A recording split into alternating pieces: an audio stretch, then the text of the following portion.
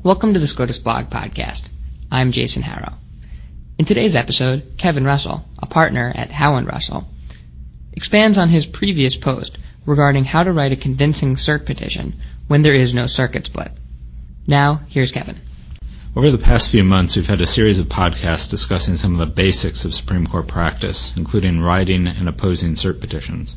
Today's podcast is a continuation of that series and follows up on a SCOTUS blog post I wrote recently, discussing how one cert petition by an experienced Supreme Court practitioner dealt with the challenge of writing a convincing cert petition when the case does not involve a clear circuit split.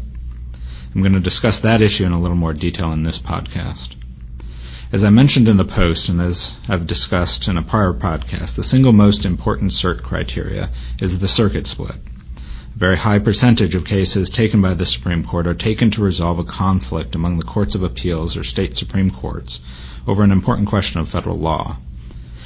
But a lot of the time, lawyers find themselves in the position of having to file a cert petition in a case where there really isn't much of a circuit split.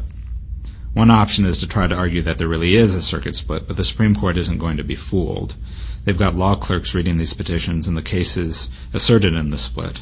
And the other side is going to have a chance to write a brief in opposition explaining to the court that you're misrepresenting what the case is actually held. And at the end of the day, the pool memo written by the law clerks will tell the justices that there's no circuit split and you'll have done nothing more than to damage your petition's credibility with the court. There are better options. I discussed one in my blog post, which is to reframe the circuit split question in a way that allows you to credibly assert that there's a cert-worthy difference of opinion among the lower courts. For example, in the Klein petition I wrote about, the Court of Appeals had held that a particular statute did not provide commodities future commission merchants a cause of action to sue commodity boards because the statute only permitted suits by, quote, a person who engaged in any transaction, close quote, on a regulated futures market. The court thought that only customers, not merchants, engaged in transactions on futures markets. The petition apparently couldn't argue that there was a circuit split on the specific question of whether merchants could sue under the statute. So what the lawyers did in that case was to focus on the court's rationale, which was that the merchants don't engage in transactions on futures markets, only customers do. And they tried to show that this foundational premise is disputed by other courts. The implication is that while other courts may not have yet decided this specific question, the disagreement about this fundamental premise will necessarily lead to a conflict about who has standing to sue under the statute when that issue does arise in the other circuits. This isn't a completely compelling argument. The court may well decide to simply wait and see if the predicted conflict actually develops. But it's better than making a false claim that an actual conflict already exists, and it's better than simply arguing that the decision should be reviewed because it's wrong. Another option that's sometimes available is to argue that the usual emphasis on circuit split should be relaxed because this is an important issue upon which no split is likely ever to develop. Most commonly, this kind of argument is made when the issue is likely to come up only in one or a few courts of limited and specialized jurisdiction. For example, former Solicitor General Walter Dillinger, now at O'Melveny & Myers, has recently filed a couple of cert petitions challenging the Federal Circuit's application of a statute governing promotions for military officers. There is no circuit split, but the petition argues persuasively that the meaning of this statute is unlikely to ever come up outside of the Federal Circuit, because the Federal Circuit has exclusive jurisdiction to hear appeals from service members, asserting that they're owed back pay because their promotions were delayed or illegally denied. Lawyers can make similar arguments in patent cases, which are generally heard only in the Federal Circuit, and certain administrative law cases, which are generally heard principally in the D.C. Circuit. A somewhat weaker form of this argument can be made when certain kinds of issues arise predominantly in only one or a few circuits. For example, most circuits don't have substantial commodities future markets. The Second Circuit in New York and the Seventh Circuit in Chicago are courts with special significance in this area. Similarly, a decision regarding Indian law is especially significant when it arises from the Ninth Circuit because the majority of tribes are contained within its boundaries. Yet a third option is to focus on the conflict between the decision below and a decision of the Supreme Court itself. The Supreme Court rules identify a conflict with the court's own precedents as a reason to grant cert. This is often misunderstood to mean that the court will likely take the case if you can convincingly show that the decision below is wrong.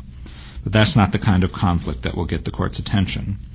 With tens of thousands of cases being decided in the lower courts each year, the Supreme Court can't possibly take cases simply to correct obvious errors, and it doesn't even try.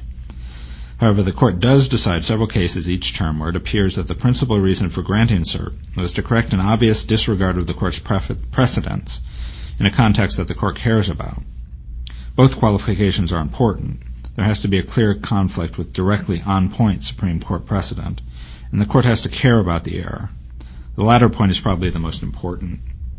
In recent times, the Court has shown a significant willingness to take habeas cases just to correct an obvious error by the Federal Court of Appeals. But it has shown no interest in, for example, correcting similar errors in copyright cases. As I mentioned in the blog post, these kinds of arguments may be enough to get your foot in the door, but they almost certainly will not be enough in themselves to get cert granted. Part of the reason is that once you relax the circuit split requirement, there are simply too many cases that could potentially qualify for review. The Court has to have some method for deciding which ones it'll take among that class. And the way the Court generally makes that decision is by focusing on the importance of the legal question presented in the petition. By this, I do not mean that the Court looks to correct the biggest injustices. Although the public often sees the Court as the last result to avert grave injustice, the Court does not see itself that way, and it doesn't serve that role. It routinely turns away petitions asserting wrongful conviction of the innocent, the illegal termination of parental rights, the denial of asylum alleged to be tantamount to a death sentence, and other equally serious matters.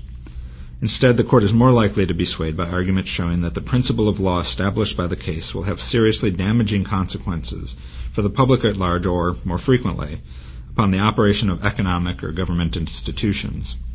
So, for example, the petition in Klein argued at length that the decision below would interfere with the proper functioning of commodities future markets, with radiating effects for the larger economy. Similarly, petitions by the government entities, particularly the Solicitor General on behalf of the federal government, can make much headway by showing that the operations of government institutions like prisons or large benefit programs will unduly constrain the discretion of elected officials in dealing with pressing problems like crime or national security. Of course, you can't very well argue that the decision below will have these devastating consequences if it only applies to a few situations that rarely come up. That's why good cert petitions will argue that the issue not only is important, but is recurring, and the petition will provide concrete evidence to support that claim. As I mentioned in the post, it's often very advantageous to have those points about the recurring nature of the problem and the importance of it, made through an amicus brief from an outside party or organization that doesn't have a direct stake in the outcome of this particular case. Because lots of attorneys know about the importance of stressing recurring and important issues in the cert petition, the Court frequently sees these assertions and will be inclined to take them with a grain of salt. It understandably will be reluctant to believe that based simply on the say-so of the petitioner. When an outside organization files a brief, however, which is relatively rare at the cert stage, the Court is likely to take the claim more seriously, particularly if the amicus comes to the Court with some credibility as an expert in the area and is a straight shooter with the Court. These are a few of the ways in which petitioners can try to overcome the handicap of not having a case implicating a clear circuit split. They are by no means perfect solutions, however. In fact, they usually don't work. The Court takes very few cases not presenting a clear conflict. But the most a lawyer can do is give his or her client the maximum possible chance of review, given the nature of the case as it stands when the cert petition is filed. These are some of the ways in which experienced Supreme Court counsel attempt to do just that.